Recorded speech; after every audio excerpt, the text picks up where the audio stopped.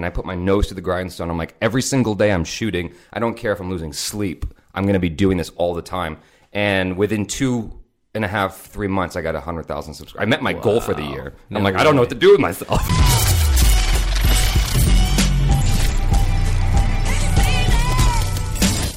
What's up, guys? Today's guest is a professional YouTuber and content creator. Please welcome to the Jamcast, Mr. Jabby Kaway. So, how are you guys? What's up, man? What's going on? This is pretty cool because I have actually known Jabby for, I'd say probably 10... Longer than that. 10, 11 years, yeah. Longer than that. I think at least 15 years. Wow. Yeah. That is crazy. Yeah. And what's cool is that even though I've known you for so long, we fell out of touch for a little bit just because of life and work. And I recently ran into you to celebrate something very significant. Yeah. You just hit 1 million subscribers on YouTube. Yeah. Man, that is quite an accomplishment. And to be very honest with you, it's part of the reason why it dragged me out of the house. I don't make it to a lot of events, man, as I'm sure you know.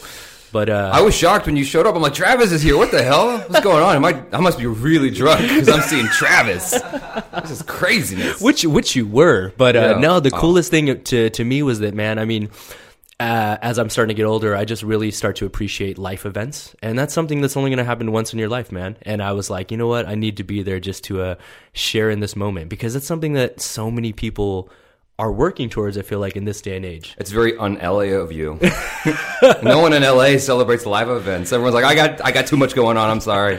I'd be there, but Game of Thrones or whatever. Like something's always coming up. Yeah, man. At this point in my life, I've done a lot of cool stuff. Mm-hmm. I've seen a lot of cool things, and now it's like I'm at a point in my life where I'm secure enough to congratulate and appreciate my friends. Yeah. I feel like when you're younger, you're kind of just more concerned about your own path, Yeah. but you're not able to appreciate your friend's path. So. Do you remember the first time that we worked together? I'm sorry, I'm going to try not to move in the chair too much. Oh, you're Gucci, man. You're good. Dude, we have professional free runners with ADD that sit in that chair. Oh, really? Who basically I should give a fidget spinner. Okay. Because they're the whole time. Yeah. Do you remember the first time we worked together? I'm gonna throw it out there, and I may be right, I may be wrong. Okay. Wayne Brady? It was. Wow. Woo! I was like, I'm sure Travis has done like thousands of jobs. He would not remember that at all. Dude, and you know what's funny? I'll tell you why I do remember that job is not only because it was with you, but it's a funny story I tell a lot of friends of mine. Really? Because it was kind of like a guerrilla shoot where we had like a few locations. Yeah. Remember we were like on the sidewalk, we were at a park, we went to a studio. Yeah. But when we were out at the park doing the fight scene on the street, I remember going to his car and I could hear his motor running. And I ran back and I went and told a PA or someone helping. I was like, hey, just so you guys know, Wayne's car's still on. And someone looked at me and was like, oh yeah, we leave the air conditioning on just in case he just wants to get in it. And I remember back in the day being like, wow, that's some baller ass shit. That was a whole weird experience for me, man, because he was a hero of mine growing up, as for many of us, because his comedy is just off the chains. But yeah, totally, working with him, I got insight, and I'm like, okay, this is weird. That's as much as I want to say about that. It's just weird. Yeah, and you saw it. But what was so cool about you was you're like, you can hit me, man. You can hit me. You can actually hit me. I'll take the fall, for reals. I'm like, all right, Travis, you do that. That's why you're getting paid the big bucks. I was like, at that point, I was like, you know what? This is a unique shoot that we're in. Yeah. It's like, we just need to get these shots and move on. Yeah. But that was a unique situation. How did you get tied in that project? Dude, it was weird. Okay. Let me see what I'm allowed to say. Yeah, exactly. So, Gymnastics Olympica, I met Ryan Hushin and David Elson. And they were working on a Wayne Brady short film, and they invited me to come on. I'm like, all right, cool. They're original members of Team Tempest Freerunning, for those of you out there listening. Right. And so they got me involved in the project. I became close friends with Mandy. And then I did a short film with Mandy called Turf, where I shot her and her now boyfriend. And Wayne Brady loved it, and he said he wanted to do a fight scene also, and he had me direct all these little things for him.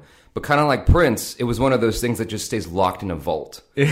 And so we shot all this stuff, and I was like, I just need to get this footage to people. Though it was just weird, man. Yeah, 100%. But it was one of those things where he didn't realize what was involved to make it right. Because that morning we were choreographing. Yeah, I know. And I don't want to say too much, but as you said, we changed locations 3 times because nothing was really sorted. And then I thought I had him the whole day. And at 4:30 p.m., he's like, I got to play with my daughter. Yes, I remember this. What? I mean, it takes 12 hours to shoot a fight scene, though. We had 2. Yeah. It was crazy. And it was a unique shoot, man. But and what's cool to see is that, you kind of touched on it. But back then, you were kind of working in a different capacity than you are right now as far as your career is going. What was your focus back then? My focus, Jesus. Like, my focus is always everywhere, man. And it's funny you should bring that up, because that's something I did want to mention today before the podcast was over, was Tyler Perry. Yes. I'm not his big fan or anything like that, but he put out this Facebook video a long time ago. I thought this would be interesting for your listeners, because he said people come to him all the time, and they're like, how do I do what you do? Because you do everything. You direct, you write, you act, you produce. Like, how do I do what you're doing? And he goes, well, what I did was I picked one thing, and I made that one thing work. And that was a play. And he peddled that play for 6 years. And once it worked, everything else popped off. I got you. And I was like, all right, I got to do that. I don't know how, though, because I love so many things. Yeah. And so back then, I was all over the place. I was acting. I was working in casting, running commercial casting sessions. I remember you'd be at casting sessions. I'd see you behind the camera. Yeah, I'm like choreographing fight scenes, shooting little short films here and there. Like the thing I produced with Wayne, like I got you involved with that. Totally. It's just, I was all over the place. And casting became my main thing for a little while. Not because I wanted to, but just because it was a job. Yeah. And totally. I would do like... This is LA. Yeah, stunts and acting here and there. But what happened was in late 2015, I don't think I've ever told you this, but like I had a nasty breakup with my girlfriend at the time. Her and her like daughter were living with me. We haven't had this full combo. Yeah. We've like touched on this briefly, but we haven't. Yeah, we didn't have the full combo. It was intense, and I'm not going to go into too much detail other than I broke up with her because I wasn't happy, but I was still pretty distraught because that little girl was my daughter. 100%. Basically. And so I went into like a serious depression. I didn't know what to do. And at that time, I did a whole bunch of different stuff on my YouTube channel between like, I had a talk show. I did do some trailer reactions. I did movie reviews, short films. Like it was all over the place. And I realized that Tyler Perry thing, I'm like, I need to focus on just like one thing. And the trailer reactions was something I could bang out over and over and over again, like all the time. And I could bring different people over. And that'll keep it fresh, and then that forces me to interact with people, kind of like this. Yeah, 100%. And that just became my thing. No way. And so, but I'd been working on that channel for at least a year or two. Seriously, nothing was really going anywhere. I was getting 1,000 subscribers a month, and then I found some Indian content by accident. It was just by accident. I'm like, oh, no one's doing that. Let me do that. Yes. And I did some trailer reactions to Indian stuff, and then overnight, it just blew up. Yeah, Paul, can you pull up one of the first videos there?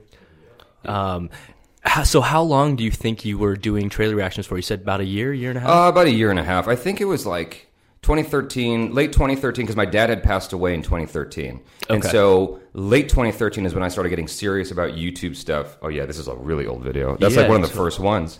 Yeah, I was gonna say go over one or two more. I love that still of me. Yeah. Both of these stills are awesome. Yeah. Me so, mid blink and shit. And what we're looking at right now is Paul. Look at which one is the first date out of those 3 or 4. The one with the Japanese chick, Yu Asakura, is the first one. Yeah, she was the first. So this is the first one that hit over 1 million views.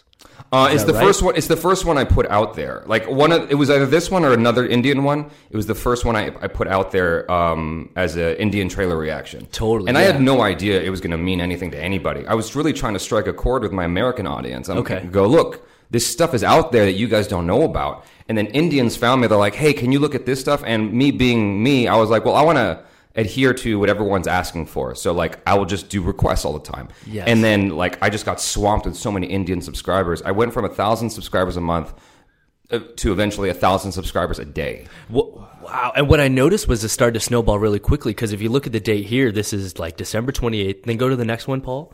This has 1.4 million. Then the next one is January 6th. Mm-hmm. And this one has 2.8 million. Then you go to the next one. Yeah. And this one is January 12th. 3.5 million. Yeah, you got to keep in mind though, these are accumulated over of course, a few years. Yeah. But what's cool though is that you could see that you started to spitball or just started to gain momentum, where you could see the shift in what you were putting out though. Yeah. So did you start to completely focus on Indian films at that point, or is it just no? Okay. I was trying to keep it diverse with American, Asian, India's part of Asia, but I was trying to hit everything, every single market, just because I wanted to bring everybody together, and I quickly realized I can't really change people's minds, but I can do my best. Totally. And so what I decided to do was eventually split up the channel. So I have my main channel, Jabby Koei, which is dedicated to Indian content now. Okay. But it wasn't always like that. And then I have an American channel, Get Jabby. And then other Asian stuff is Jabby TV. Okay, cool. Yeah, so like Vietnamese, Thai, Korean, Japanese, all that stuff is on Jabby But you TV. still are like, you have like a very specific like niche market, so to speak. Like you've kind of moved away from American films in a lot of ways, right? Like, is your I've gone main back to focus? it. Okay, your main Yeah. focus. This channel has the most subscribers though is based India. solely on India. Yeah. Wow. Yeah, the Get Jabby is all American or Western stuff Yeah. in general, and that is approaching 100,000. Okay. Yeah, Wow, so wow. accumulatively, we're looking at like 1.1 million subscribers. Holy crap. Something like that.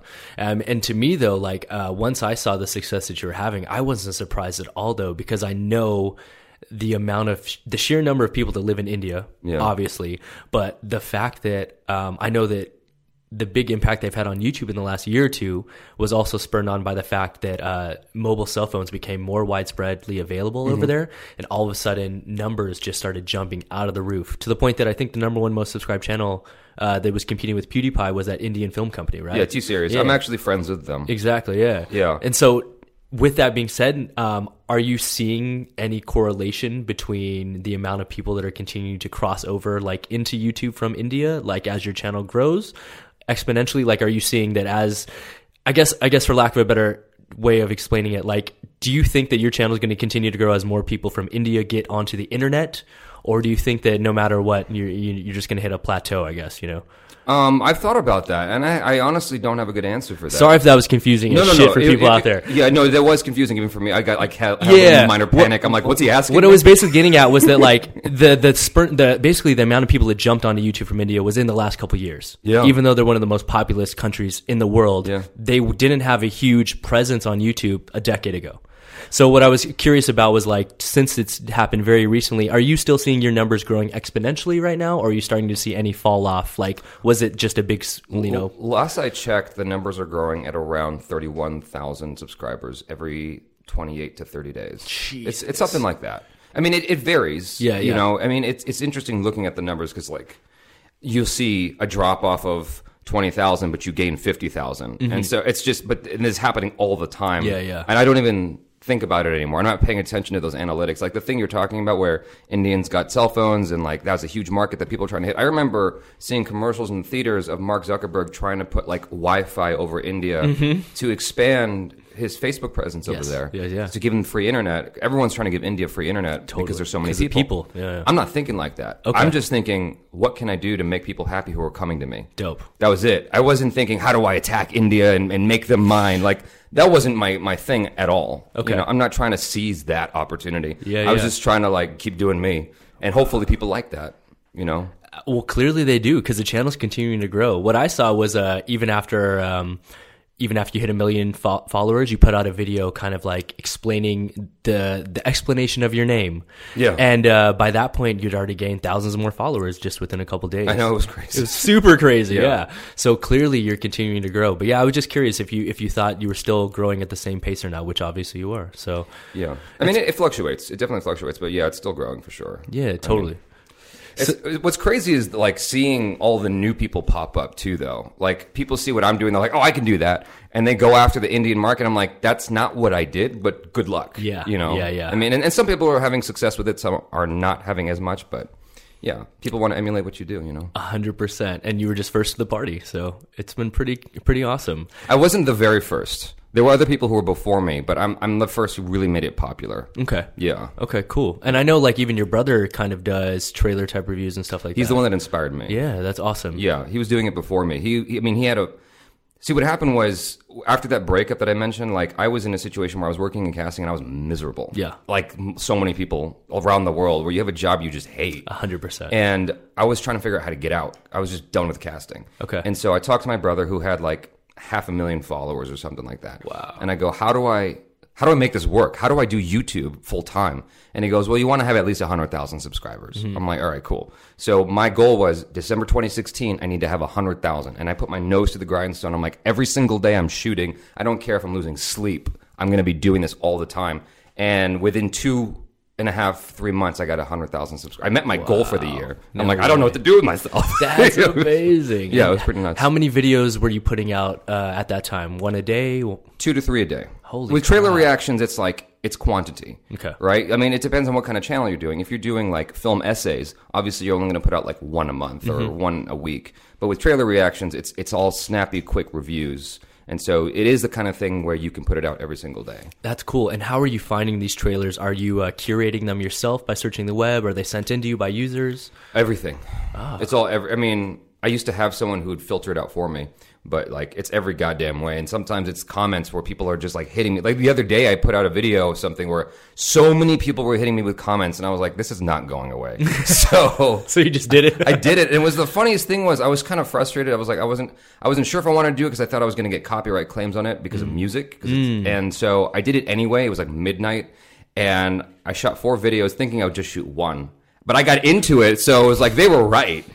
It was, awesome. And it was something you'd be into too because it was for World of Dance. Oh, King's Dance Team, it's got to be. Yeah, the King, exactly. Of course, right along with Indian culture. So for anyone that doesn't know, King's Dance Team, they just won season 3 of World of Dance, and it was pretty awesome to see a team from India come over to the U.S. and win. Exactly. Yeah, and you know what's funny? I did see that in a bunch of your comments, so that's awesome. Yeah. Well, you're a man of the people. What a good guy. Yeah, man. So at this point right now, I know that you're continuing to focus on this, so you're still just putting out 3 videos a day. Is that right? Is that every day? Do you take weekends off? I've been trying to take weekends off. That's the hard thing. That's the hard thing with YouTube that people don't realize is like, what they see is the end result. They don't realize how much is going on when the camera's not rolling. It's just like Jordan talked about. He's like, y'all see when I dunk. Yes. Y'all see when I shoot the hoop. Totally. And make it. You didn't see when I was off season training like crazy. And I think that's true of any YouTuber who's worth his salt. Like you are constantly putting in time. Even when you're not shooting, when you're not on the computer, you're thinking about it. Yes. And it's hard to just turn that off. Totally. And so on the weekends, I try to unplug, but even then, like, there's this itch, like, oh,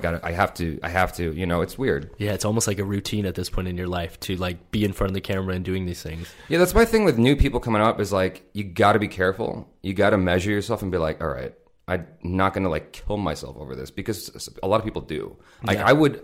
I would lose so much sleep in an effort to be the first. And it's almost like journalism where it doesn't matter like the quality for a lot of people. They just need to be the first one out there. Yeah. And for me, I try to fight against it. I'm like, I don't care if I'm the first. I want to make sure because I go back and watch my videos and I know they get seen a lot. So I'm like, I got to make sure that the quality at least is somewhat there. Yes. You know? Yeah. Like when a new Avengers trailer drops, it's like everyone's rushing to be the first one out. I'm like, I want to make sure my opinion is sound. Yes. And makes somewhat of sense, you know? Totally. So, when you're watching these trailers, are they generally the first time you're seeing these? Always. Oh, okay. Always. Awesome. So it's genuine reactions then. Yeah. If I'm at the theater and there's a trailer that I haven't seen, I literally close my eyes. I'm like, I can't ruin this. Yeah. So along those lines, have trailers... And this may be a touchy subject for you, but have trailers in some way, do the amount of trailers you watch ruin films for you? Like, do you see too much in trailers or? I mean, it depends on the movie. Like with Avengers Endgame specifically, after 2, I stopped. Even though those were huge moneymakers. Yes. Like those were all huge moneymakers. I saw my brother doing it, making a killing. And that's why I was asking you, because I know there's some films that everyone's going to want to click all of those always, yeah. And I was like, no, I'm not going to, this movie is too special for me. I'm not going to let it get ruined. And the same thing happened with Shazam, actually, because I watched all the trailers for Shazam, and I was like, I got to the movie, and I'm like, I saw all these jokes. Damn. All of them. And they were good jokes. Yeah, but it was already, you already seen it. Yeah, I saw the whole movie in the trailers, I'm like, I got to, like, tone it back. Real quick, not to get off topic too much, how was Shazam? It's good? Yeah, it was good. Okay. It was, I mean... It was good. All right, I'll check it out. Yeah, I'd say it's worth watching. It's definitely one of the better WB DC films, but it's not as great as I wanted it to be, and I think that has a lot to do with the fact that the trailers just kind of told me too much. Yeah, I feel you on it's that. hard to divorce myself from what I know. Okay, but I can tell you this: I saw it twice, and the first time I was an early showing through Fandango, and the audience wasn't super into it. The audience at the Real D3D screening loved it. And that audience can really shape your feelings. 100%. You know? It's like being at a good party. Yeah, totally. Or like I've gone to some stand-up shows where if the audience is dead, no matter how good the guy on stage is, it just sucks. Exactly. You know? Yeah. So that's crazy. Well, one of the reasons why I wanted to have you on here is because obviously I feel like we have a lot of listeners and followers that are trying to get into the YouTube space themselves. You know, becoming an influencer is like such a hot topic these days, whether it's on Instagram or Facebook or obviously trying to get on YouTube.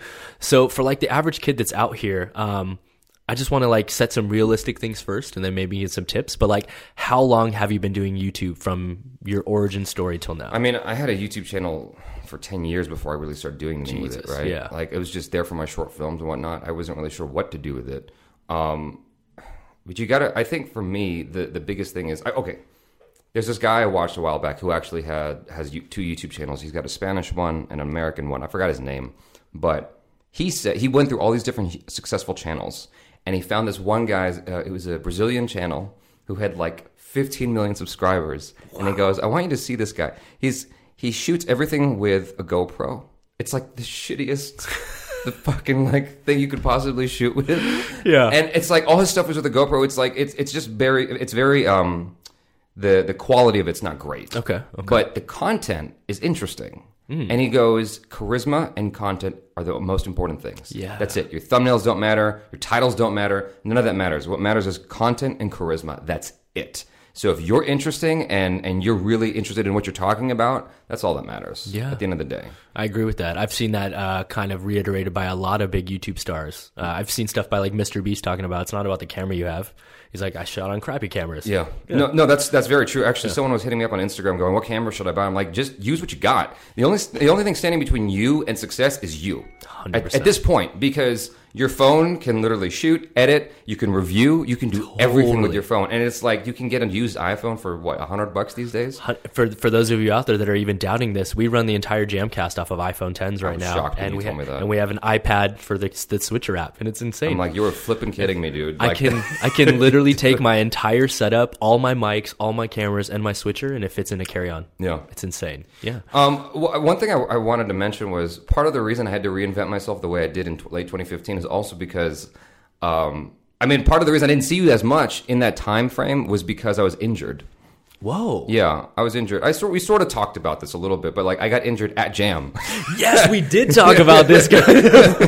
I was trying to do run up the walls for run up the wall backflips, and I heard a pop, and it got plantar fasciitis, and so that threw me into a dark depression. Like, totally. Injuries are the worst. It's one of the worst things in the world, especially when you're used to moving. Exactly. If you're not used to moving, it's like, okay, maybe you're the same. Like, just before we're rolling, you're like, oh, yeah, I messed up my shoulder, I had surgery, blah, blah, blah. I'm like, oh, my God, even Goku gets injured. Yes, dude, 100%, dude. And that's really funny. So you've been doing YouTube, you said, for like 10 years. You really put the focus in 2015? Late 2015. Well, I mean, 2014 is more accurate. And how many months was it before you hit 100,000? Like, what did you start at? You said it took like 2 to 3 months to hit 100,000. What did you start at before you hit that? Were you at like 10? I was at 16,500 approximately. Oh, wow. So you gained a huge amount. Yeah. So that took 3 months. And then I guess at what point from there, was that middle of 2016 that you had 100,000? In mid 2016 was 200,000. 200,000. Yeah. Wow. And then from 300,000 by the end of the year. Okay. Yeah. And so your big jump was in the following year? Every year has been a big jump. It's like, I mean, okay, so if we're marking it by year, end of 2016 was 300,000. End of 2017 was 500,000. Okay, and almost doubled. Like, it's just crazy. Yeah. Yeah. The numbers are hard to predict. Like, I wouldn't even go off of that, to be honest with you, because subscriber count can be misleading. What you should really look at is, number one is how many views are they getting? Yep. Number two is the engagement, which is harder to, it's harder to see someone's engagement. As far as comments or watch time? Watch time. Yes. Watch time is everything. Totally. And that's what YouTube goes off of. They go, oh, someone only watched your thing for 5 seconds, so you're not engaging. Yeah, you're not engaging. You were misleading them. And so they'll like put your video down further on the list or whatever, you know. But yeah, view count, like what I'm proud of, what I was very proud of was that I crossed 500 million views. Wow. I was like, okay, that's a milestone. That's cool. That's crazy because like I've seen people with 4 million subscribers who don't hit anywhere near that. Yeah, totally. Or a couple of their videos pop, but not all of them do. Exactly. Yeah. And so view count, it matters more than subscribers, I think, and then engagement. Okay. And I'm finding that my audience is getting more and more engaged with my stuff as time goes on because they're used to like my longer form of content. I was afraid of that initially, but YouTube actually appreciates when you do longer content. Yeah. So 10 minutes is the ideal number. Wow. And sometimes people make fun of me for it. They're like, oh, you did 10 minutes just so you could put 2 ads. It's like, well, no, it's not that. It's just an ideal number. It's an ideal number because YouTube prefers that. Mm-hmm. So if your content is shorter than, if your content is 9 minutes and 59 seconds, it will get less noticed by YouTube than 10 minutes. Wow. Yeah. Free knowledge, kids. Dropping free knowledge right now. Yeah, that's for real. It's like totally. the algorithm thing is so hard to understand. One thing I've also learned recently is like you want to be consistent. So like let's say you're dropping 3 videos a week. Try to make it always the same day, the same time. Always. People get on a routine. Yeah. 100% agree with that. I think the only person that doesn't drop on a schedule is Joe Rogan. Because this crazy dude will just go in the studio and do like 3 in a day or then do like 1 a day. Yeah, he's nuts. Yeah. I'm not going to ask you numbers, but I just want people out there to see, is YouTube your full-time job now? Yes. Wow. Yeah, it's like 2 full-time jobs. Cool. yeah. And it's not just me anymore. Yeah. Achara Kirk works with me, and my sister works with me as well. Oh, okay, cool. Yeah, so it's a whole thing, and we're trying to expand. It just gets tricky. The one thing people need to realize with YouTube is it's not stable. Like anything with the internet is not stable. Yeah. I don't know how some people like Philip DeFranco, for instance. I'm a huge fan of his. He's got a whole and Linus Tech Tips. They have these huge companies. Like when I say huge, I mean like 14, 15 people. Yeah, totally. And it's all internet video based. And it's like, it freaks me out. Like what if something happens? Like then 14 people, like now they got to find new jobs or whatever. And so what they do is they get crazy sponsorships. And Philip DeFranco himself always says, you make sure you diversify. So Philip DeFranco started his own like men's, I don't know what you call it, men's beauty line, like his hair gel and cologne and all that stuff. So he started that and it's doing pretty well. I'm like, okay. Wow. Yeah, I don't know how people do it though. Like I know how to do one thing. Yeah. Right? I don't know how you split your brain up into 8 different places to have it all going at the same time. But my whole thing is like YouTube is just precarious in a way. Like you just don't know what's going to happen the next week, the next day. And so it's important for people to keep that in mind when they engage in that stuff. It can get scary sometimes. And it's good to have like something else at the same time. Totally. You know? Okay. Yeah. Do you think, with that being said, though, that you found the most success when you 100% committed to making this a career? Was it like a blind leap, so to speak? Yeah, but I had a little bit in savings. Okay. I mean, my recommendation, like whenever people want to move to LA, for instance. Yes. And they go, I have this much in my mind of how much I want to save. I'm like, double that shit. Yeah, that's what I tell people. And when people ask me about opening a gym, I'm like, triple that. Yeah. Like you got to save up way more than you're expecting because Totally. you'll have some downtime there. Yeah, and it's hard. And so with YouTube, I say the same thing. Like if you want to leap into YouTube, make sure you got a little bit set aside. I remember some years back, there was a guy who was like struggling for money and he turned to YouTube to make money. I'm like, that's not the way, dude. That's just not the way, man. It's not a quick You path. got a kid? Go to Target. Fill out an application. Exactly. Like, this is not the way. Yeah, like man. it takes time. You got to put in like a lot of, pounding the pavement, so to speak, 100%. before you yield good results. Yeah, You know, that is crazy. I mean, that's not the case for everybody, but most cases. Understandable, yeah, but I think you're giving a very realistic approach, which I think people need to hear, Yeah. Instead of just thinking, oh, I could get 1 million subscribers just like Jabby did. You know what I'm saying? Maybe they can, but Yeah. could take some time. The other thing that people also need to realize is like, because there's an old Chinese proverb that says, pick a job you like, never work a day in your life. Totally. I'm like, that's bullshit. Everything is hard work. You have to pick your hard work. That's the thing. It's like no matter what you do, if you love it, it's probably even harder because you love it so much. Because you actually are invested in it. Yeah. I know a lot of friends that turn their brain off when they get off work, but I'm like, dude, I'm at home sleeping and dreaming and thinking about this shit just like you are. Yeah, like with like flips, for instance, I'm sure like most people can understand this who do gymnastics and whatnot. It's like you're harder on yourself more than anybody because you love it so much and you want to do great. And so likewise with anything, like it's hard because you want it to be special. You want it to be really good. I mean, if you care about it. Yeah. And so people have to get away from the notion of looking for something easy. Okay. That's my whole thing. It's like I teach martial arts to kids and I'm like, don't avoid the hard work. Embrace the hard work because that's where like, what is it? What does my brother always say? Diamonds are made out of pressure. Yeah, 100%. Pressure makes diamonds. Pressure makes diamonds. Yeah. So embrace the hard work. That's my big thing. Yeah. It's great for me to hear this because I feel like a lot of times people look at me as like the kid that only cares about working. Mm-hmm. And it's not that. I just feel like we live in a day and age when anything is possible, and I'm gonna just try to make things happen while I'm here. Dude, you're one of my biggest inspirations. I'm not gonna fucking lie. This for me is huge. Being on this podcast is huge for me. I'm on the podcast with Goku. Dude, no, man. I appreciate it, man. And what's cool to me though is that like I work so much in the other side of entertainment, which is like film and television. And then to see your success in the digital age and with YouTube and stuff is so inspiring to me.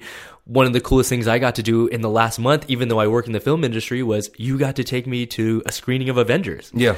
And I was like, wow. This is so insane and totally full circle in the fact that like I was wondering, how am I going to watch this movie? And then you hit me up and I'm like, dude, I get to go to Disney and watch a screening? I was scared you weren't going to make it. Oh, I know, bro. LA traffic is insane. No, because you're like, because I was like, hey man, you can ride with me. You're like, I got it. No worries, bro. I got it. I'm like, all right. And it's like 8:59. The show's at 9. I'm like, Travis, where are you? I'm like freaking out here. I made it though, y'all. I pulled up just in time. Yeah. And kind of along the lines of that, what I wanted to ask about was how has this opened other opportunities and doors for you? So you're not just doing trailer reviews online now, but do you get invited to press events? Do you get the opportunity to see other films? I mean, I was invited to this set of Aquaman. No way. And so what's crazy was they're like, okay, so we're gonna fly you out to Australia. I'm like, bullshit. And you're not gonna fly me to Australia. And then they did, and they're like, and they're like, this is going to be like a 4 or 5 day excursion, which is a crazy turnaround. Yeah, like you're flying for several hours on end, 10 plus whatever hours, right? You get there, and it's like boom, boom, boom, and you head back home. Yep, it's like nuts. The schedule I was on, and so I got to hang out with Jason Momoa and all the people. I got to talk to James Wan. I met James Wan 3 times. And what was hilarious was, I love telling this. So I met him on the set of Aquaman, right? Okay. And it was a very quick interaction because he was busy doing James Wan stuff. And then I met him again at the premiere of Upgrade. Okay, because his buddy directed that. Yeah. And so I talked to James Wan then, and he was like concerned for obvious reasons. And then at the Aquaman premiere, everyone's loving it, and he's at the on the carpet and all that stuff at the after party rather. And I go up to him, I tap him on the shoulder, and he goes, "It's you! I know you! You do the trailer reactions!" Yeah. I was like, what the... That's crazy. Like, he didn't remember that I met him twice before. He remembered me from the reactions of Aquaman that I did. No way. That's what blows my mind. Damn. Is like, that's what you remember? Not the times I interacted with you face to face? Actual human interaction. Like, we talked for like 20 minutes at Upgrade. You don't remember that, but like, when you're a celebrity... Yeah, totally. You know? No, that's cool though. But what's more important is that he actually saw something that you like had done. Oh, they all see it. That's even cooler. They all see it. Wow. That's the crazy thing is like Will Smith saw my stuff. No way. And he put me in one of his videos. Like he took a clip of mine, me and my brother, and he put it in one of his like YouTube videos. YouTube video. I mean, he's a YouTube star. He's killing the game now. Yeah. And so it's like what I tell everyone who comes on my channel is bear in mind.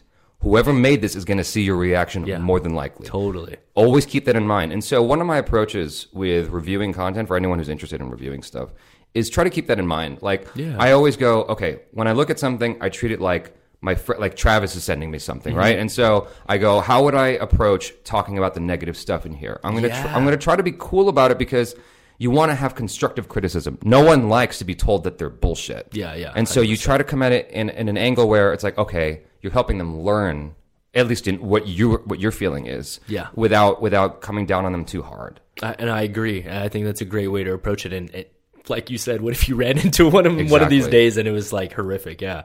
That's really cool. So what did they fly you over there for? Was it just so that you could just because I'm an influencer talk about Aquaman? Yeah, I mean they had awesome. They had a what they call EPK, electronic press kit, and they had one EPK for everybody, so we all had to kind of like struggle to get it was they gave us a fair amount of time. It was just a little bit like we wish we had our own cameras to do even more. But it was crazy, dude. Like Australia is a different place. It's really? Just, I mean, it's so beautiful, but you feel the sun right away because there's no ozone layer over there. That's crazy. And I forget what it was, but like we went scuba diving. There's this woman who runs the DC department at WB. Her name's Tiffany Smith, and she's also played Megan, the prince's wife. Oh, yeah, she played. I don't know. She played her. Okay. Sorry, after about 40 minutes in a podcast, my brain stops working. It's all good. But anyway, we went. Paul can look it up too. We went. What's it called? Paddling. Oh yeah, paddleboarding. Paddleboarding. Yeah. That's not the word for it, but it's kayaking. Right. She wanted to go kayaking. 50-50 chance. It was her and me in one kayak, and she wanted our friend Daz, who's this huge English YouTuber, to come along. He had his own kayak, and so we were told there's jellyfish in the water, but they're not that harmful. Is basically the way the leader was putting it. I'm like, all right. And so just the attitude in Australia is like, you'll be fine. Like, that's always the attitude. And so what happened was we're kayaking back to this island, right? And Daz is way behind us. Okay. And so Tiffany's freaking out because she's like, oh my God, she looks with such momentum, it tips us. And the leader was like, if you tip, I'll save you guys. I'll put you back in the boat. Yeah, he'll write you. I come out of the water and I look and the leader's way at the island already, not giving two shits about us. And Tiffany's freaking out. I'm laughing hysterically. And she's like, there's jellyfish in the water. Oh, shit. And if I had remembered that, I would have drowned. Totally. Like, I would have just, like, I would have had a panic attack. Yeah, I would have gone down. But, like, we were fine. Obviously, I'm here. So. Holy crap. Yeah, Australia's different. It's cool. I feel like everyone should do it, though. Yeah, I definitely want to hit up Australia at some point. Yeah. I had no idea about the sun, though. That's crazy. You got to be careful. It makes sense, but I didn't know that. Sunscreen, man. Yeah. It's your friend. We're just dropping free knowledge all day on today's podcast, man. So they flew me out to Australia just to like kind of talk about Aquaman, and then they gave me that footage to do my own vlog, basically. Cool. So then you got to use some. Yeah. Okay. And so if any of you ever get the opportunity to do anything like that, just know you're not going to have much time to edit. And so that's happened to me twice because I did one for Ralph Breaks the Internet as well. Awesome. They brought me out to the raceway. That shit was bananas because they put me in I mean, you've obviously done this a bunch of times, but for me it was new because I'd never been in a car with a stunt driver. Oh. Yeah. Yes. Okay. Yeah. And so I made an ass out of myself on that too. Because like I'm riding around with these guys at the Willow Springs Raceway track. Totally. And it's a blast, dude. And, like I was riding with the stunt drivers who were doing like 180s and all this and like... You know, I don't know the terms for all that shit, but it was awesome. Yeah. But the main driver from Baby Driver. Do you know him? I don't know. I probably do know him. I think his name's Jeremy. I forget his last name. Jeremy Fry, I think. Yeah. I know who he is. So what happens is they give us a breakdown of this person's work, and it's like these sheets. They're giving it to us that day, and I'm just like, I'm so tired because I was nervous. I didn't sleep that much that night. I'm like, I can't look at it. Achara looked at it. I didn't. Which was stupid. I get on an interview with this guy, and I do what you're doing with me now. Yeah. It's like, we just kind of wing it. It's just like, just go for it. And usually you shoot the shit over time, you get interesting stuff because it's more personal. Totally. And so I'm doing the same thing with him, not realizing his huge body of work. And I go, so like, as a martial arts guy and a fight scene dude, like, I'm more critical of stuff, but I also know what I love now and blah, blah, blah. Like, what is some stuff you love? Like, what's special to you doing what you do? Yeah. Did you like Baby Driver? And he goes... Yeah, that was good. And that's all he said. And so the cut, I'm like, cool, I got my thing. I get off camera, and one of the producers was like, hey, just so you know, like, he was the main driver in Baby Driver. I'm like, oh, hold on. Okay. Roll those fucking cameras again. Yeah. This is something you're not supposed to do. Totally. Like, roll those cameras again. I'm going to sit down and talk with him again. I was kind of selfish because I'm like, I need to correct this because I know what the comments are going to look like. Yeah. So I made fun of myself and him at the same time. And he was a good sport about it. Yeah, really, that's crazy. Yeah, really cool guy. I've had some moments like that in my career, and I've seen other people put their foot in their mouth and been like, "Oh, holy crap!" Yeah, no, I'm Captain Foot in the Mouth, and one of the things you got to do is just roll with it and be like, "Sorry." Yeah, and just admit you're wrong and laugh at it and move on. If you're willing to, yeah. I tried not to anymore, but it's hard. One of my favorite stories is because like I used to be really bad about it. I was at Trader Joe's. I was like 17 years old or something like that. And what happens is, I'm embarrassed about this, but like, there's this lady behind me who goes, would you like a free sample? And I thought she was like maybe 18 years old. I turn around, the lady's like 45. Okay. Right? And I go, oh, I thought you were so much younger when I heard your voice.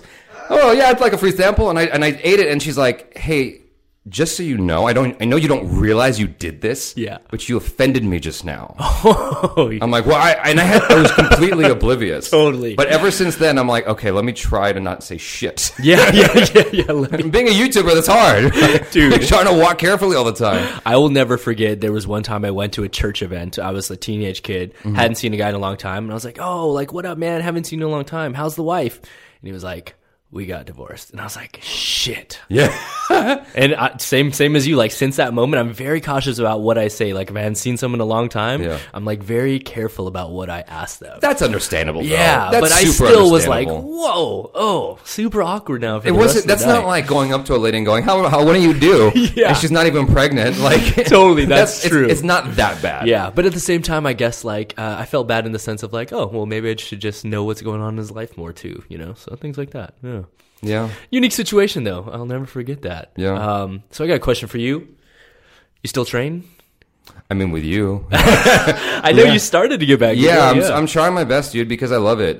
I mean, you saw the vlog I put out. I love flipping. I know this. It's a deep passion of mine. I don't think I'm ever like gonna be as good as like you or Anis or any of those like. But none of us are gonna be as good as Anis. Yeah, I'm like, I have no aspirations to get that far. I just love doing it. I know I'm not amazing at it. I just love the feeling of doing it. It's a passion. Like martial arts has always been a thing for me. When I was a little kid, I had this whole thing of wanting to do like all the different martial arts that there's out there ever. Totally. And I got to about 15. I'm like, maybe not so much. It's like maybe I'll pick one. Yeah, that's hard. It's like it's really time consuming. You know, Paul, hit that one. Just don't play the sound on it. Blast from the past, dude. Oh shit, this is old. This is super old. That's the short film I worked on with Mandy and Wayne. Yes, man. So I mean, I'm still doing all the same tricks. This is like it's all the same shit. Like nothing's changed. Oh, dude. It's like if I can do the same stuff in these videos at 50, 60 years old, I'll be happy. Yo, and here's the thing, like you're judging yourself, you're being really harsh on yourself, but the reason why I want people to see this is like, dude, this is 2010. Yeah. You know what I'm saying? This is a long time ago. So the vocabulary movements that they're doing back in the day though were like, this is what existed. There weren't as many moves, you know what I'm saying? Like, yeah. Yo, dude, it's so awesome. I mean, I never called myself a tricker because I can't combo. Single tricks only. Yeah, you know who Mike Moe is, right? Yeah, of course. So I was at a park once, and Mike Moe was there with a bunch of people. I think Megan Lay was there. Yes. And so they're all flipping and doing stuff, and I walk up, chuckles, and I'm like, "Hey, what's going on?" And Mike Moe's first question was like, "Are you a tricker?" I'm like, "No, I'm not a tricker." And so then I throw a corkscrew twist, or maybe it's just a corkscrew. I forget what the terminology is. And he goes, "You fucking asshole, you're a tricker. Don't ever say you're not a tricker. You just threw a corkscrew like Totally. that." I'm like, "No, but I can't combo." Like I feel you. It's like one thing to do a crazy trick. Like I remember back in the day with the video you saw, like the coolest thing I ever did was a gainer full twist. And I don't know, man. You've also done double fulls. I've done double fulls, but I can't go backwards. Like I can't go straight back. Like I always, every time I'm at Jam or when it was like White Lotus, I did like I set two mats. Like you'll see in this video, there's two mats side by side because I suck. Because so you can't go straight. I can't go straight back because I don't know how to set properly. So you're like, just in case, here's two. I always go for one and land on the other because I'm terrible. So I mean this to me is bad compared to like Steve Tirada and all you guys. Dude, to me this is epic, man. Yeah. I mean, and for all your followers out there, it's even cooler that like look at what this guy used to do back in the day. You know, I'm trying to get back into it. I'm trying my best. It's tough. It's tough. I know. But okay, so the gainer full is what I was talking about. Steve Tirada does a weird gainer full. It's like kind of angled. And so I was able to go straight. Yeah. And he used to do corks, and then you were doing like over the top gainer. Yeah, and he was like just baffled by that. Yeah. But I'm like, but you can do like so much more, man. You're like Dope Turtle. What do you? Yeah, totally. Bro. Come on, don't fuck with my ego like that, man. Don't blow smoke up my butt. It's always funny though. Like guys have like little things and like little weird quirks and stuff like that. So yeah, no, it's cool to get props from someone like Steve Tirada. Yeah. I have a video on my phone from a combo I did 5 years ago, and I've saved it because at the end of it, Anis is filming it, and he goes, "Oh, that was fucking dope." And I'm like, dude, I got that on camera. And that's clearly Anis's voice. That Anis said this. And you know what? The only other time that he gave me a lot of props from is in a video I have on YouTube from 2009. I remember I landed like cart full twist touchdown, which now is a common move, but I remember I did it, and he walked straight up to me and gave me props. Okay. So I put that in a sample. So he's your Goku then. Dude, Anis was my Goku, yeah. I'll never forget the day he looked at me and was like, "Hey, man, you want to start a parkour team?" I don't even think I said anything for like 3 minutes. I think I just looked at him and then like looked at Solomon and then looked at him and was like, "What the fuck, dude? This guy asked me to be on a team with him?" That's crazy. Yeah, I shit my pants, dude. Yeah, it was insane. That's crazy. Yeah, it was insane, man.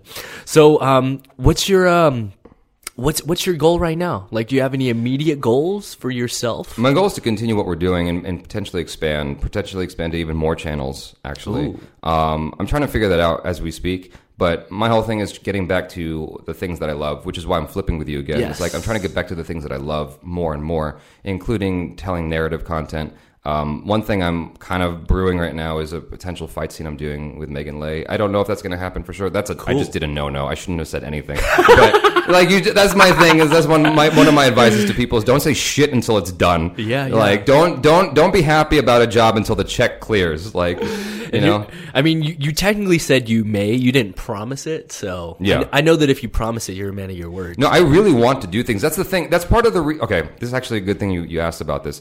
The whole reason why I focus so hard on YouTube as well is because, as you know, it's hard to get people to do shit in LA sometimes. Like, if it's you and one person, you and maybe two people, it's manageable. As soon as it gets to be more than that, people are like, oh, yeah, I got this. You know, scheduling is impossible because everyone's got their own shit. It's hard to get people to have this collective interest in stuff. But somehow, like, I see you do it, and I saw, you mentioned him earlier, he was Captain Winter Soldier. Oh, yeah, James. Like, I saw him part of a group, and it's like, getting to be part of a group is a huge deal to me. Like, that, if you're able to do that, then you've got it made. Totally. Like, that's the whole thing, because then you're in this endeavor collectively, together, and, like, your failures and successes are together. And that's a big deal, because, like, for me, I had to do it alone because I had a hard time getting more than 3 people to like work with me at the same. Like this right here, me and 3 people is like, that's a rarity. It's a rarity. Yeah. You know, it's hard to do that because everyone's got their own shit. That's the thing with any big city like LA. If you're in some Timbuktu city, it's probably going to be easier for you to find YouTube success or any kind of success because people are more hungry. There's less opportunity there, and so you're forced to work together. You see a lot of these guys from, and I'm not judging, but you see a lot of these YouTube stars that are in the Midwest and stuff like that. All of their best friends are characters within their channel. Exactly. They all have names. They're all regulars, and it's because they're able to they're living their life every day doing it. Exactly. I mean, they have like regular jobs. Yeah. You know, they're just like very normal people, and so there's not much to do out there. Yeah. Whereas like LA, you can't throw a stone without finding something to do. Yeah, and you can't go anywhere without taking an hour there, an hour back. So it's like, as we know with Avengers Endgame, time is a commodity for people. Time is a huge commodity. But to answer your question, like I'm just trying to get back to that thing and like the long term. I'm trying to keep my eye on the long term because sometimes you get into stuff just to like reinvent yourself and find yourself again, but there's always that long-term thing in the back of your mind. Like for you, it's hosting, right? Yeah. And so you do all these things, but it's like, but I don't want to lose sight of that. Like that's the thing. And so that's what I'm trying to do right now. And thankfully YouTube has afforded me the opportunity and ability to have that clarity of vision. I mean, that's the thing that you get when you don't have a 9-to-5. Yeah. Is you're like, oh, this is what it's like to just sit and not have to like freak out about traffic or anything like that. And like you get a lot of thoughts, and it's like, okay, you know, you got to be careful with those thoughts. You know, it's true story. Yeah. It's craziness. Like I think some people kind of deal with it more than anyone else. You know, I remember hearing about Arnold Chun in his earlier days before he's who he is now. But like he would just have idle time, and I remember a buddy of mine was like, "Yeah, you know what stunt guys do? They put their shoes on, they go running around the block, come back." They got nothing to do, so they put their shoes on again and they go run around the block again. It's funny. I literally had lunch with my buddy yesterday. He doubles Jason Statham. Okay. He's been doubling on all the movies the last few years. Doubled Hawkeye in Avengers for some of them. Okay. Kyle MacLean. Okay, Kyle MacLean. You may know him. He's an ex-tricker. But we had the same conversation yesterday, and our conversation was like, when we're gone on all these runs, when we do have idle time, we either work out or we blow our money. Because we have nothing to do, especially when we're out of town working on these jobs and stuff. Yeah. So, my advice to everybody is put away at least 10%.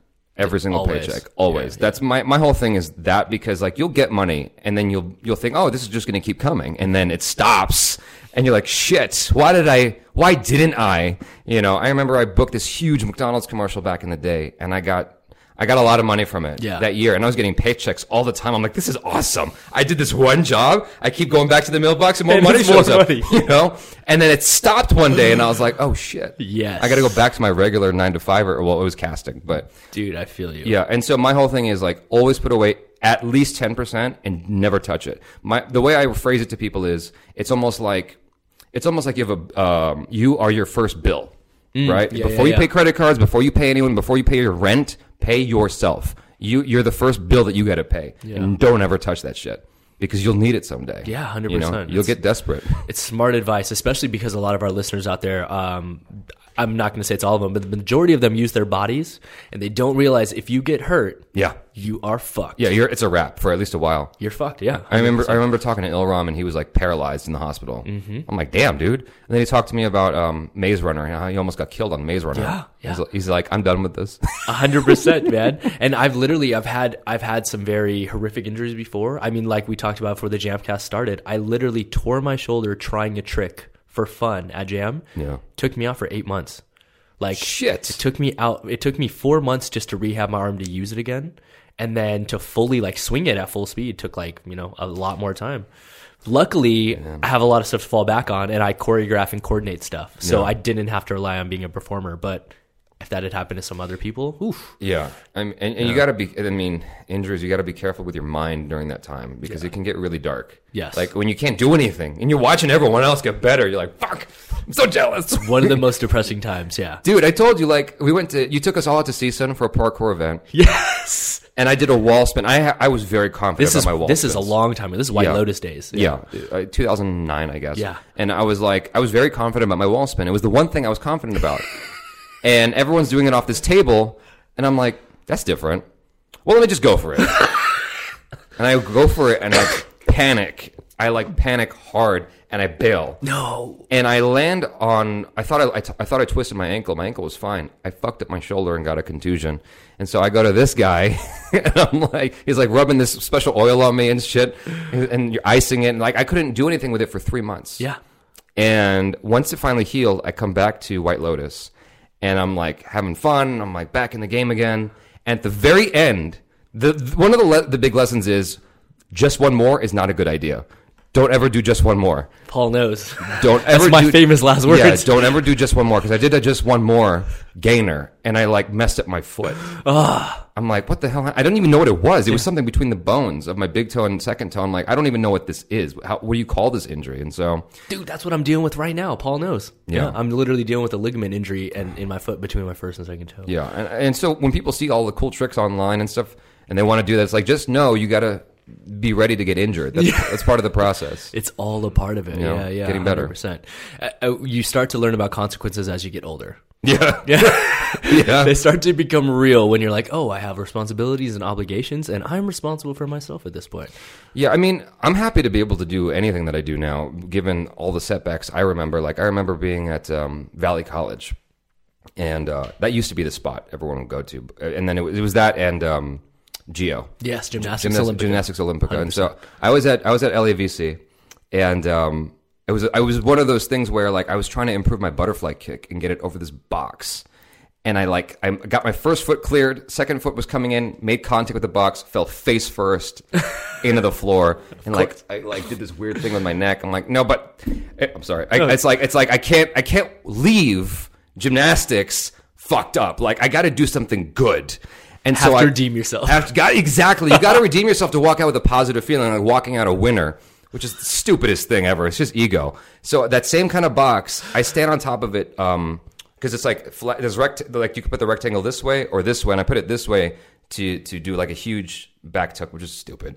And so I asked my friend to hold it, and he didn't hold it very securely, so it rolled. Of course it did. And as I go into my back tuck, my face makes contact with it. And I just fucked up my neck for 6 months. I was afraid to do anything. No shit. And it was a big deal for me just to go back-to-back handsprings. Yeah. Just because of the fear and also the injury. Yeah. Yeah. But the good thing is now I'm confident in doing back handsprings on concrete. 100%. Yeah, I remember I was at a bar and I did a back handspring, and this girl was like, "Woo, do something else. I'll buy you a drink." I'm like, "Okay."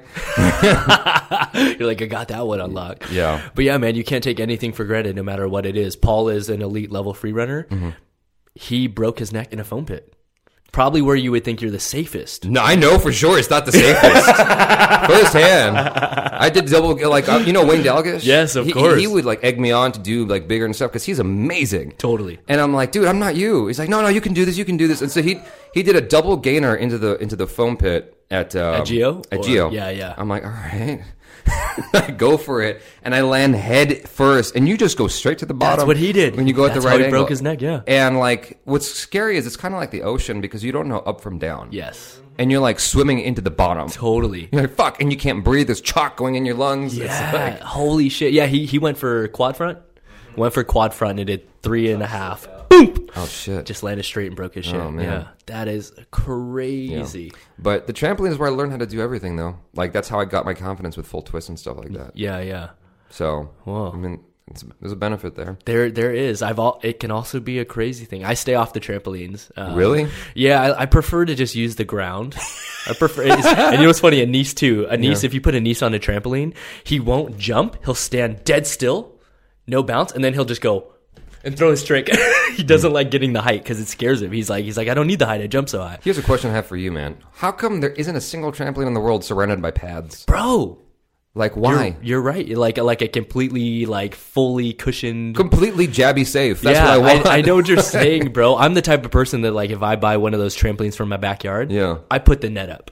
Okay. My friends take it off because they're like, it bends in. I'm like, I don't give a shit, dude. I don't know where I'm going sometimes. Like, I could get kicked off. Well, like, but even at, like, truth be told, like, even at Jam, like, it's up high. Oh, I know. And I'm like, I'm so scared of messing myself up. I just get freaked out about the possibility of like flying off. I was at Mike Chat's place, XMA, and he's got a trampoline with like kind of surrounded by mats, but there's like a bar right there. Yeah, I know the viewing bar to like stop people from walking in. It's right there. I know, dude. I know. And I'm like, what? It's one side of it, basically. Yeah. What if I fly into that? I'm a wrap for like a year. I'm not gonna be right for a long time, dude. 100%. You know, I can't even walk in there. I'll be so embarrassed. Yo, I feel you, and I think about that all the time. I think the craziest story I've ever seen firsthand was I was at Tempest Northridge. I don't know if you've ever been there. They have a platform that is above the trampoline, so you can step off the platform and drop. What do you think? Like 8 feet, Paul? Maybe like 8. Yeah, so you like stand on the platform, you can drop to the trampoline and then land back on top of the platform. Or you can go hit the trampoline and try to flip in. The thing that people don't realize though is if you're jumping to a trampoline from 8 feet high, it's not like landing on the ground. It's a lot of like momentum. There's give, like you have to like know the responsiveness of the springs. I was there one night where a guy jumped from the top, landed on the trampoline thinking he was going to land and go into the pit. Upon landing, snapped both ankles. Who is this? Some random guy, random kid training, man. So he jumped off the platform, hit the trampoline. You could tell he was thinking, oh, I'm going to jump in. And in midair, he's like, just flies into the pit. And I'm like, holy shit, dude. We just saw a guy break both ankles from the top. That's upsetting. Yeah, it was insane. But then he was stuck in the pit, and like we had to pull him out. Just hearing that story is making me upset. That's crazy. It was crazy. The nuttiest thing I ever saw was you know those parallel bars that people like swing on. Of course, yeah. I was 14 or 15 years old at LAVC, and I saw a bunch of guys running at the same time. Like, what the hell's going on? And some dude was stuck on a parallel bar. He snapped. Oops, sorry. He snapped his arm. He snapped his forearm in half.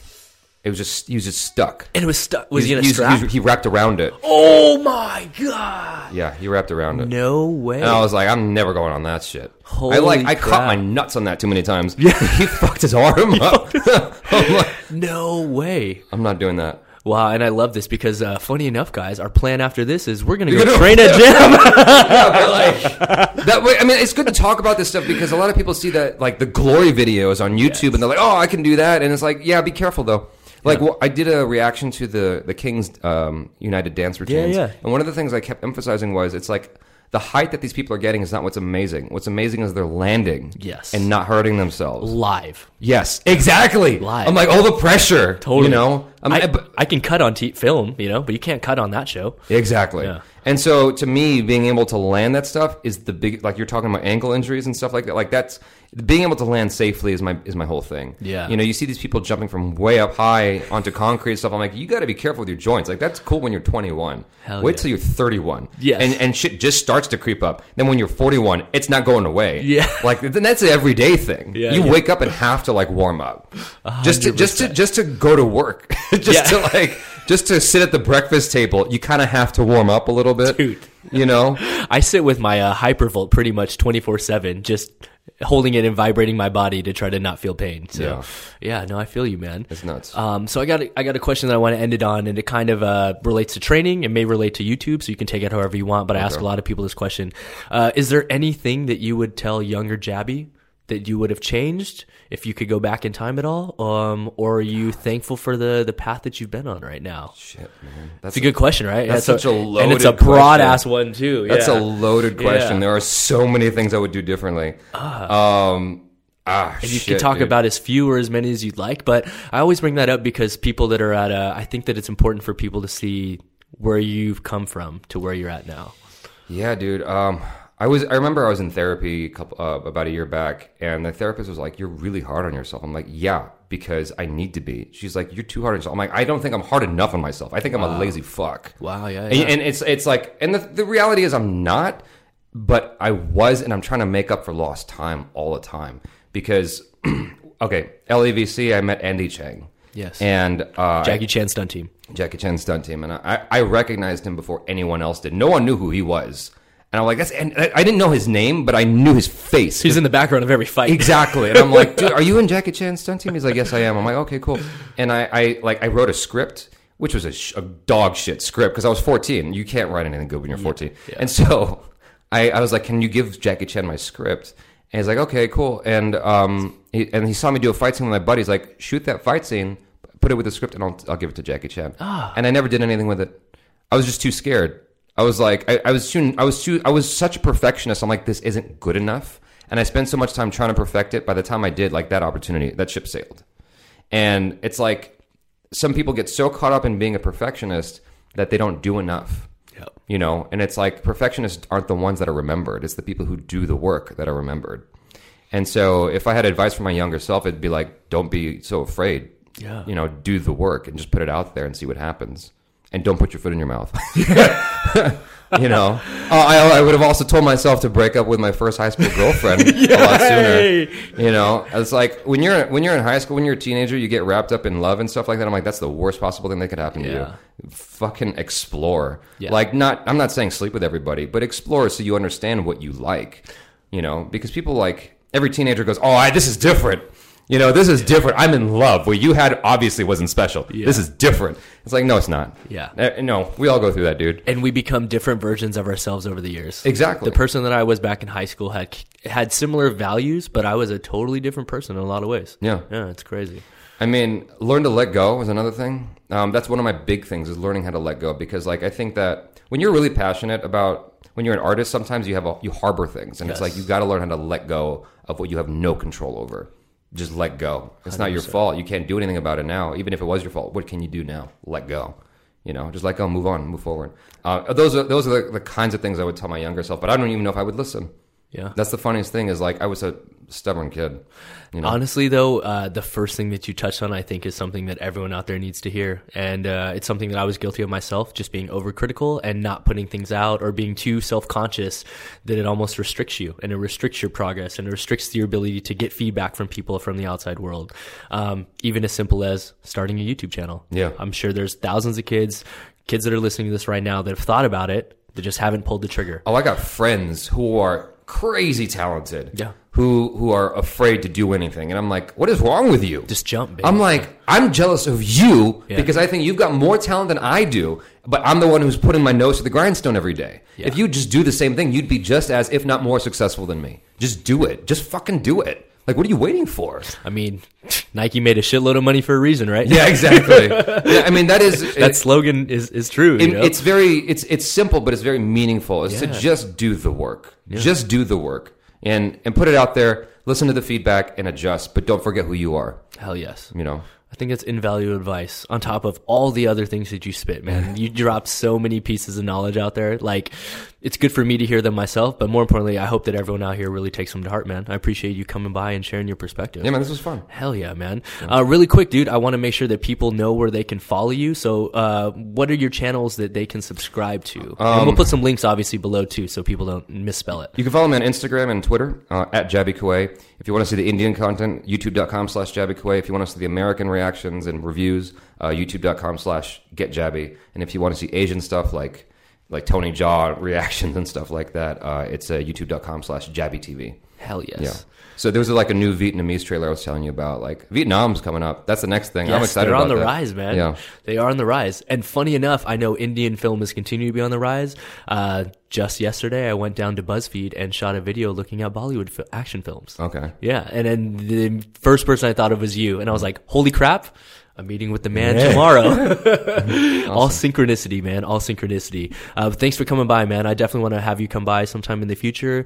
If you ever want to talk about anything, just let us know, man. Awesome. Feel free to use Jam as a platform. All right. Thanks, man. Hell yeah, man. Thanks for joining us again, guys, on another episode. Be sure to like, comment, and subscribe for new videos each and every week. Join us every Monday for brand new Jam breakdowns, looking at the top clips from throughout the movement world, and every Friday for brand new Jamcast just like this, where we interview influential people just like Mr. Jaby Koay himself. So with that being said, guys, a very special thank you as always to Mr. Paul Whitecotton for running things behind the cameras. We have to give a very special shout out and congratulations to my man over here for hitting 1 million subscribers. Go check out his channel, Mr. Jaby Koay. And as always, guys, I'm your host, Travis Wong. Thanks for joining us here on another Jamcast. Until next time, we'll see you all soon. Peace.